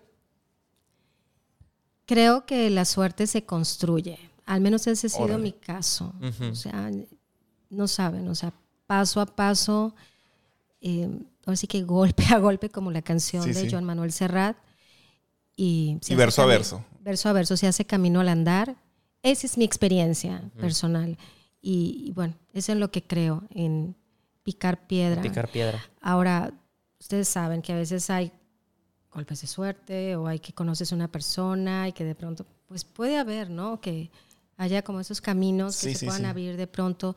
Y que bueno, pues yo le puedo llamar a eso más que golpe de suerte, como que una bendición, que como creyente que soy, pienso que Dios quiere. Son como oportunidades que tenemos que tomar. Sí, pero te vienen por la preparación que ya traes, ¿no? Y por el esfuerzo que tú estás haciendo de llegar hasta ahí, ¿no? Sin minimizar a Dios ni tampoco hacerse uno más grande, pero es una combinación de todo. Pienso yo, ¿no? Sí, claro, porque por ejemplo vienen las bendiciones. Claro, Dios puede estar ahí y está detrás de todo, ¿no? Pero Él te dice también, esfuérzate y sé valiente, ¿no? Sí. Y yo le agregaría, y prepárate. Sí. ¿no? Prepárate. Perfecto. Muchas gracias. Muy bien. Aquí pasamos con David con las preguntas últimas. No, esas me hicieron sudar. Y son nivel 1 apenas. No, apenas estamos calentando motores. Bueno, hagan una que digan que se haga viral. Que se haga viral, por favor. ¿Cuál es tu libro favorito o el que más recomiendas? Aparte de los 5 tuyos. Sí. Bueno, fíjate que mi autor, y ya se habrán dado cuenta, John Maswell, ¿verdad? Y bueno, toda su bibliografía es bellísima. Pero bueno, estoy pensando que hubo varios libros que me abrieron los ojos y sobre todo como que me introdujeron en este tema de que también ha sido una constante en mí, en mi labor como conferencista, lo motivacional, la motivación. Entonces hay una autora que yo empecé a leer cuando tenía como 20 años y sigue siendo mi autora preferida y a veces ya vuelvo a ella y la releo, ¿no? Se llama Lois y luego tiene una L, Hay, Louise L. Hay. Además para mí es muy, aspiracional e inspiracional porque ella siguió trabajando, escribiendo y dando conferencias, que son las cosas que yo amo y hago, hasta los 86. O sea, ella murió hace muy recientemente y hay videos de ella dando conferencias ante auditorios muy numerosos y ella ya en los 80, ¿no? Entonces, imagínense si no será una inspiración para mí. Claro que sí. Entonces, toda la bibliografía de Tú puedes sanar tu vida, es el libro que me cambió. Lo he escuchado, nunca lo he leído, pero por supuesto que he escuchado el título. Y hay otro que es Tus zonas erróneas, que también me abrió este tema de analizar todo lo que nos impide lograr nuestros sueños, que eso ha sido como también una constante en mis conferencias, en mis libros, analizar qué es lo que nos puede impedir, qué es lo que nos puede detener para lograr nuestros sueños. Eso siempre me ha llamado mucho la atención en cuanto a en la literatura. O sea, siempre busco explicaciones para que den respuesta a ese tema. Fíjate, Gisela, que ahorita que mencionaste a Maxwell, yo he leído muchos libros de Maxwell y era mi autor favorito, tengo varios, ¿no? Pero en el 2014 mi papá me regaló el libro de A veces se gana, a veces se aprende. Ese es mi libro favorito, o sea, de liderazgo y me ayudó en un tiempo que lo necesitaba. Si llegó en un momento que lo necesitaba, habla de no tirar la toalla, o sea, y de aprender, de sacar lo mejor de las peores situaciones. La voy a buscar. Es de John Maxwell. John Maxwell. A veces se gana, a veces se aprende. Es que todos los de él. Sí. Y este que mencioné de tus zonas erróneas, a ver, ¿tú cómo lo pronunciarías? Dyer, ¿no? Dyer. Es uno. Dyer. Es el apellido del autor, pero aquí no me acuerdo cuál es el nombre. Suponte que John o Don o no sé qué. Dyer. Sus zonas erróneas. Ese yo lo leí en la secundaria y yo decía, ¿por qué estoy leyendo esto? Pues por algo, precisamente son los misteriosos caminos de Dios. O sea, son los que me dieron las bases para yo estar hoy frente a un auditorio y que fue hoy, 8 de marzo, estoy frente a un auditorio hablando de temas que Dyer me abrió los ojos hace más de 30 años. O sea, ¿cómo te explicas eso? Sí, qué loco. Si no es un milagro eso o es algo sobrenatural, pues yo no entiendo cómo lo podría llamar. Gisela, ¿y 3 virtudes que tú consideras necesarias para un emprendedor? Virtudes, aptitudes, valores. Claro, pues yo considero que un emprendedor en verdad tiene que ser muy perseverante porque te suceden tantas cosas, tienes que luchar contra tantos obstáculos. Simplemente los temas administrativos, los temas contables, los temas del SAT, los temas de... No, yo creo que yo saldría dolor corriendo, de cabeza. No. Sí, nadie te enseña nada de eso, ¿no? Oye, que eso se haga viral. ¡No! Que se simbre el mundo. Y bueno, y todo lo que a veces que te cierran por un asunto de, no sé, de un protocolo, te cierran tu restaurante y dices tú, pero ¿cómo? Si es son todos mis ahorros y, oye, ¿cómo? Perseverante. Y sabes, otro tema, otra cualidad de un emprendedor es que, lo voy a decir con mucha enjundia, que no sea codo. Es que tiene que invertir. Es que hay gente que se queda así en la rayita porque le dices, oye, te invito a este proyecto y dice, ay, es que padre, qué interesante. Oye, pero fíjate que nos tocarían, y ya empiezas a hablar de números. Ah, no, fíjate que no, yo ahorita no puedo. O sea, todo el mundo quiere que le lleguen las cosas, pero nadie quiere invertir. No quiere invertir, ¿no? Entonces, ¿pero cómo? O sea, tienes que invertir. Además, eso precisamente vas a poner a circular. Claro. Y vas a provocar ahí que pues haya este tema de la prosperidad, ¿no? Porque la ley de la cosecha, todo lo que se siembra se ciega, se recoge. Sí. ¿Y la tercera? O sea, sí con todo el tema de que no sea codo. Otra vez, pero que se escuche. Que invierta, que no sea codo. Que invierta, que no le duele. O sea, es que hay muchas personas talentosísimas que se quedan aún triste de hacer realidad su sueño porque eso implicaba una renta, una inversión, un local, una etcétera. Remodelación. Y yo creo que los que dan ese paso son los que tienen el derecho después a que les vaya bien. Claro. Y los que no, se quedan ahí en una rayita Hay peligrosa. mucha valentía también detrás de estas decisiones, pues, ¿no? Valentía, mucho coraje. Sí. Pues otro elemento, pues son tantos, ¿no? O sea, yo pienso que ahorita es muy importante la preparación. Sí, o sea, que ese emprendedor tiene que prepararse, tiene que consultar, tiene que tener coach de cabecera, tiene que hacerse llegar de expertos, ¿no? Que le digan qué hacer en las áreas donde él no es experto. Y yo creo que eso tiene Ahora mucho... sí que si tuviera que ser un libro tipo John Maxwell sería las ganas no son suficientes. Una buena idea no es suficiente. Una buena Sí, idea no es suficiente. Y miren que cuando me refería a eso que decía Ricardo, ¿qué es lo que te quedó por ahí o lo consideras un error? Y te dice, una idea, y la tengo, pero no es suficiente esa idea si no la llevas a cabo. Hay que trabajar esa idea. Sí, pues, ¿no? y eso cuesta muchísimo. Y es ahí donde me he detenido, tengo que ser sincera, o sea, porque sé que puede costar muchísimo esfuerzo. Oye, Gisela, ahorita que estás de la preparación, estaba leyendo también, pues, tú tienes que ver qué le ofreces al mundo, ¿no? ¿Cómo puedes tú sobresalir de entre 7,000 millones de personas, ¿no? O sea, tienes que prepararte, tienes que, o sea, no va a llegar de la nada, ¿no? Tengo ahí una teoría que yo le llamo genial, o sea, el genio, eso es muy importante. El genio es que viene muy ligado a la experticia. O sea, mira, es que es padrísimo vamos a ver como que como un círculo, ¿no? Del éxito o pues sí, de la prosperidad. O sea, tienes que apasionarte, ¿recuerdan? O sea, estamos retomando, recapitulando. La pasión es importante, después viene, pero tienes que tener también un don para eso, un talento, y luego tienes que tener la experticia, o sea, tienes que tener los conocimientos, y luego tienes que tener la constancia, o sea, la perseverancia para llevarlos a cabo. Y todo eso, si sigues, y estamos hablando ya de años, te debe de llevar a la genialidad. Y entonces es cuando tú llegas a la genialidad, con todo eso, es donde puedes diferenciarte.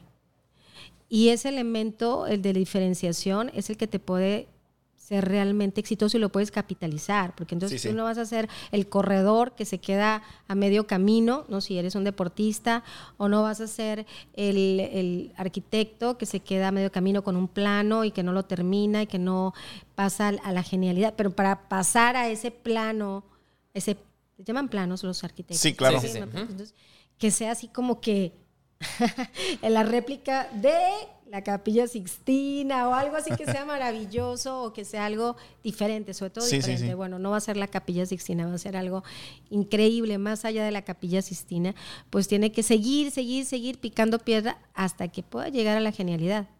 Entonces, yo creo que ese es digamos que mi sueño, si se puede llamar así, que yo siga puliendo tanto mis habilidades, mis dones y talentos, que en un futuro no muy lejano puedan decir, wow, lo alcancé o llegó a la genialidad. Pues. Llegó a la genialidad con una conferencia, con una entrevista, con un podcast, con lo que tú elijas. Puede ser el que sea chef, con un platillo, ¿verdad? Llegas a la genialidad, ganas premios por esa genialidad. Y pues qué padre, yo quisiera llegar a una conferencia tal que los tenga todos en éxtasis total, que la gente esté llorando de lo que yo estoy diciendo. O sea, algo así. Que yo diga, wow, ¿verdad? Este es mi legado, ¿no? Creo que ya lo estoy logrando. Y se ve, Gisela. Ya lo llevo. Ahí la llevo. De estas 3 cualidades, Gisela, ¿cuál crees que es en orden de importancia, siendo número 1 la menos importante? No, la más importante y 3 la menos importante. Relaciones, talento o perseverancia. Y justifique su respuesta, como los exámenes.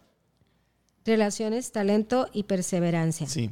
Okay. Del 1 al 3, la 1 la menos importante. Bueno, en primer lugar pienso que el talento, porque ya si no tienes talento, aunque tengas relaciones, no, talento, porque eso te va a también dar el tema de diferenciación, la gente va a voltear a verte y vas a seguirlo puliendo hasta llegar a un tema de experticia, etcétera. Después estuvieron relaciones y el otro... perseverancia. Perseverancia. Bueno, entonces el talento... Hay que ponerle perseverancia. Segundo, perseverancia, porque si dejamos el talento ahí solo, pues si no le ponemos perseverancia, pues de pronto le pasa lo que al violín Stradivarius de un museo donde estaba europeo, que después de 2 o 3 siglos, o bueno, lo sacaron para limpiarlo, se dieron cuenta que al tocarlo, pues ya no sonaban las cuerdas igual. O sea, estaba todo, era totalmente desafinado, pero era un Stradivarius. ¿Cómo pudo haber pasado eso? Pues pasó precisamente porque se atrofió. O sea, bueno, exacto. No se atrofió, sino todas sus cuerdas dejaron de no estuvieron en uso, digamos, pues no hubo esa perseverancia. No lo estuvieron afinando, entonces... Eso nos puede pasar a nosotros también, como el Stradivarius, ¿no? Entonces, al Stradivarius le pasó eso, o sea, quedó convertido en un instrumento totalmente desafinado después de haber sido una maravilla del mundo. Y lo que nos puede pasar a nosotros es que al no pulir nuestros talentos y a no ponerlos en práctica, pues qué tal que de repente ya eso que cantábamos, ya nada más gorgoreamos. Claro. Hacemos como que cantamos. Que ya no cantes, por favor. Pero cantaba, yo cantaba. Sí. Y luego, pues bueno, y así puedes ponerle distintas dones o cualidades que tú tienes, y si no los cultivas, pues de pronto se van quedando ahí y después se van atrofiando. Y entonces cuando dice la gente, es que yo solía correr. Sí. Es que yo nadaba. Antes. Sí. Y así se queda la gente, ¿no? Como en el pasado. Claro. Yo le llamo también a ese tema de, pues, viviendo de las glorias pasadas. Claro. Yo antes. Y ahorita, ¿qué haces, no? Sí. Es bien. Y hay una canción ahí que se les recomiendo. Es tan bonita que ilustraría este tema. Se llama Días de Gloria, de Pablo Milanés. Es bellísimo. Pablo Milanés. Sí, Días de Gloria. Yo escribí un texto, un artículo donde precisamente hablo de esas personas que se le llevan, es que yo fui, yo tuve, No, ¿y ahorita qué eres? Viven en el pasado esas personas, ¿no? Viven en el pasado y se pueden quedar así décadas. Es ahí. No está mal decir, es que, cuando yo fui, ya cada quien completa, ¿no? Cuando yo entrevisté, pero cuando era periodista. Claro. Pero yo seguía avanzando. Ese es el tema, ¿no? Que no te puedes quedar en que cuando yo fui y cada quien complete, ¿no? Cuando gané este maratón, sí, ¿cuándo lo ganaste? No, pues fue en 1980 o en 1970. No, ¿y qué has hecho después? ¿Cuántos libros has escrito? Bueno, yo escribí el libro a los 17 años. ¿Y qué tal? Ya tienes 40, 50 y... No, pues ¿qué siguió después? ¿Qué siguió después? Ok, entonces perseverancia y las relaciones. Ok. O sea, entonces después hay que cultivar esas relaciones. Sí, claro. Sí. 2 preguntas quedan nomás, Gisela. Okay. La penúltima es que era de Ricardo, no sé por qué no la hizo. ¿A quién admiras? Se me pasó por acá, fíjate. ¿A quién admira Gisela Arriaga? ¿A quién admiro? Pues sabes, podría decirte, quizá años atrás, podría enumerarte personajes. Podría enumerarte, podría decirte nombres como la Madre Teresa de Calcuta, sobre todo en el tema del altruismo, ¿no? Claro. O sea, a mí me conmueve mucho eso. Gandhi, me conmueve también mucho el tema de la inteligencia. Por ejemplo, un Gabriel García Márquez o los talentos literarios, Sí, sí. un José Saramago. Y bueno, podía seguir enumerándote personalidades de distintas áreas, científicos, artistas. Wow, hoy te dije Pablo Milanés como cantante, Silvio Rodríguez, o sea. Sí, sí. Pues sí, los sigo admirando por sus talentos y por todas estas cualidades que se necesitan para trascender, ¿no? Y dejar un legado. Pero ahora, he cambiado un poco. Yo creo que a raíz del tema de la pandemia ha sido tan difícil. Hemos tenido tantos dolores, ¿no? en nuestra alma, con muertes, temas económicos fuertes, Sí, sí. negocios cerrados. O sea, hay todo esto. Entonces, como que realmente para mí fue como que un jaloneo muy fuerte. Y entonces, te podría decir que ahora admiro a una madre que saca adelante a sus hijos. Órale, Eso. sí, sí. Que se parte el alma en el día a día para poder llevar un sustento y poder pagar esas colegiaturas y poder sacar adelante todo un tema de sustento, de ser proveedor, madre y padre. O sea, Sí, para sí. mí es muy admirable eso, ¿no? Y es muy admirable también las personas que ayudan a los demás y que las podemos tener cercanas y de pronto recibimos esta ayuda en el momento más que más lo necesitamos. Claro. Y esa persona te tiende la mano. Para mí eso es admirable. Sí, sí. Sin pedirlo a Porque veces te llega. este mundo y todo lo que hemos estado viviendo, bien, y lo dije en mi conferencia, ¿no? Lo que ha hecho es que ha exacerbado el individualismo Sí, sí. y el egoísmo. Entonces cada quien ha visto como que su sobrevivencia personal, ¿no? O sea, me atrinchero y que rueda el mundo y a ver cómo le hacen. Sí, y, sí. y no sé qué Yo me si mantengo les a salvo, pasa. pues, ¿no? Ajá. Y no sé si les pasa a ustedes, pero de repente hay, bueno, en mi caso, muchos amigos o amigas que ¿y dónde quedaron? O sea, Claro. me han llamado en todos estos años. Sí, sí. O sea, ya pasaron años y no han dicho, yuju, oye, ¿cómo le hiciste para sobrevivir? Tú eres madre proveedora. ¿Qué Sí, sí. hiciste para poder seguir pagando tus cuentas? Pero no solamente en el tema económico. O sea, ¿cómo te sientes con todo? ¿Cuál es tu saldo emocional Claro. después de todo esto? El interés por la persona. Ajá, el plano humano. Entonces, sí ha exacerbado el individualismo y el egoísmo. Entonces, yo he visto nada más por lo mío. Es más, yo les comento que hay personas, como yo me intereso mucho por las personas, y como dijo Marco Antonio López Trejo Sí. de un testimonio, dijo, es que ella me hablaba Sí, sí. en la pandemia, me decía, ¿cómo la estás viviendo? Y así, como le hablaba él, le hablaba a otras personas, ¿no? Entonces, me intereso en las personas. Hay amistades que me han dicho, oye, como que te desgastas mucho, ¿no? O sea, yo creo que te deberías como de guardar más tú, porque eso de estarles hablando y estarles dando consejos, Claro. y ser así como que la coach de muchas personas, o sea, como ¿para qué? O sea, te desgasta. Y entonces, fíjate, hasta esa recomendación me han hecho, que no me ocupe de los demás. Sí, porque Tuve es, por ti, Gisela, sí, te dicen. Sí, ya, sí. o sea, eso te desgasta. Y entonces, lo humano, ¿dónde queda? Claro.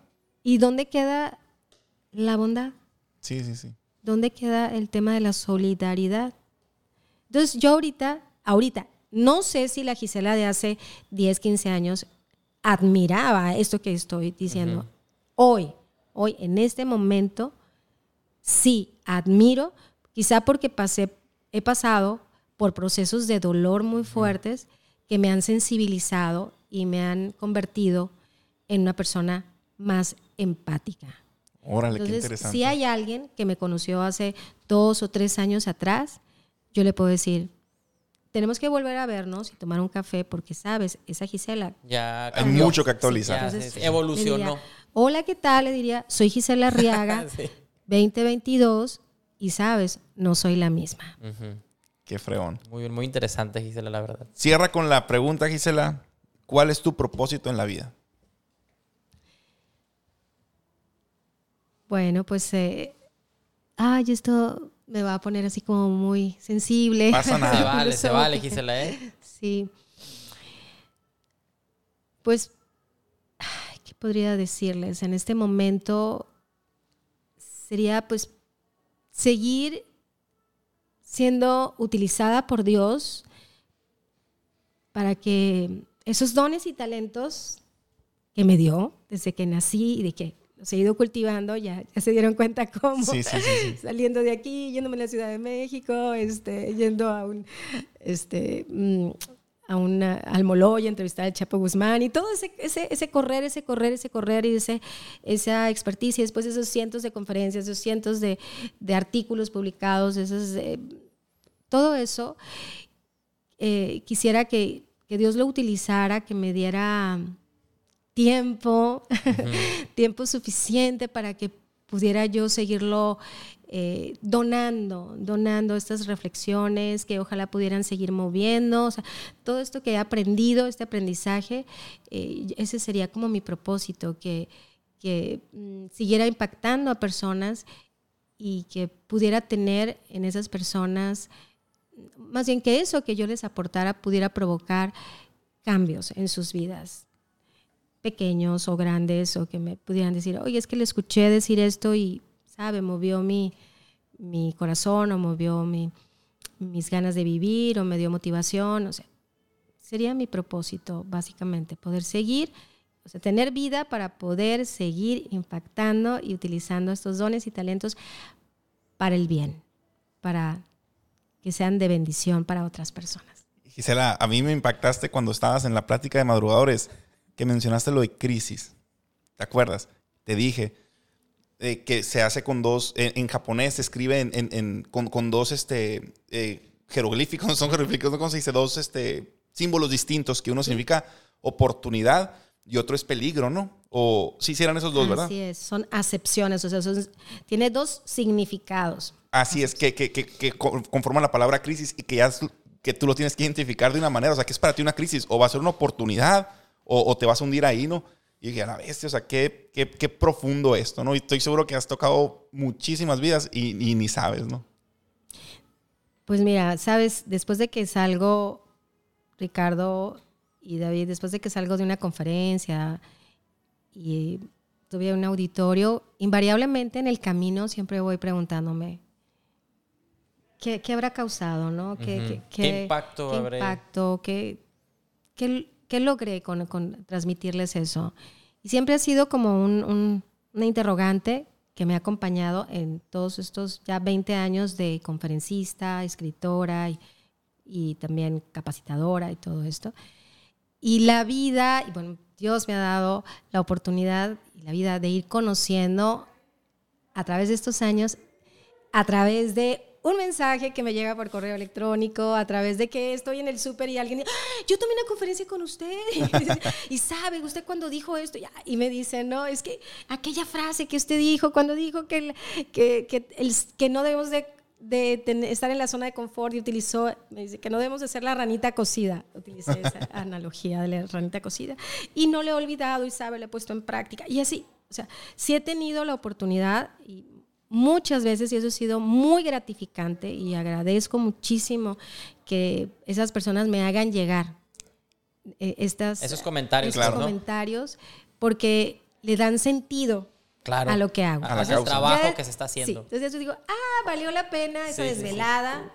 Ay, o sea, las desveladas que tuve que hacer para escribir mis libros, o sea, es que no. Y luego la revisión, yo literal, yo caía, como soy muy perfeccionista, no, yo crisis así me daban antes de entregar el libro, porque si se le va un acento mal, y si se le va, no, me pasaban cosas terribles, así me descomponía físicamente, así me agobiaba mucho el tema de escribir.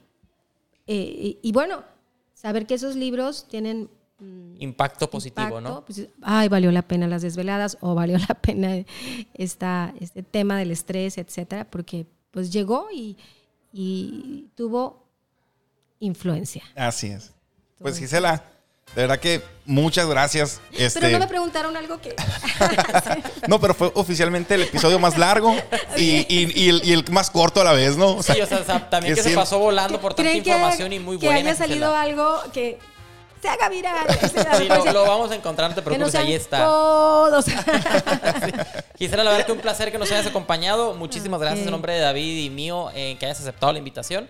Y esperemos verte pronto en un segundo episodio contigo también. Claro que sí, cuenten conmigo porque en verdad me la pasé increíble. Son ustedes, no saben, o sea, son carismáticos, son bellos, tienen una energía súper positiva. Yo perdí la noción del tiempo. Igual nosotros. Qué bueno, Gisela. Espero que así los que escuchen esto digan algo similar. ¿Y dónde te pueden seguir en redes sociales y que ya pueden escuchar tu programa? Claro, pues sí, mira, Facebook estoy como Gisela Arriaga, ese es como mi fanpage, la personal es Gisela Arriaga Tapia, luego Gisela Arriaga T es Instagram y bueno, Twitter ahorita no recuerdo, o sea, creo que por ahí, pero estoy en Twitter y mis programas están en TVD Primera Plana. Ahí los pueden ver en todas las plataformas digitales que ellos tienen, que son Facebook, Twitter, en canal de YouTube. Y pues yo reproduzco las entrevistas en mis redes sociales y también los segmentos, los fragmentos, los clips también ya están en TikTok. Me estrené el fin de semana. ¿Cuánta modernidad nos ganó Gisela? Para que vean que... Oye, ¿cómo diría John Maxwell? El talento no es suficiente. ¿Cómo diría? O sea, bueno, yo diría algo así como, bueno, no importa la edad, nosotros podemos. Así es. O sea, claro que sí. Pues está bien, entonces nos vemos en el próximo episodio y recuerden que si no nos rajamos, nos veremos en la cima. Gracias. Gracias.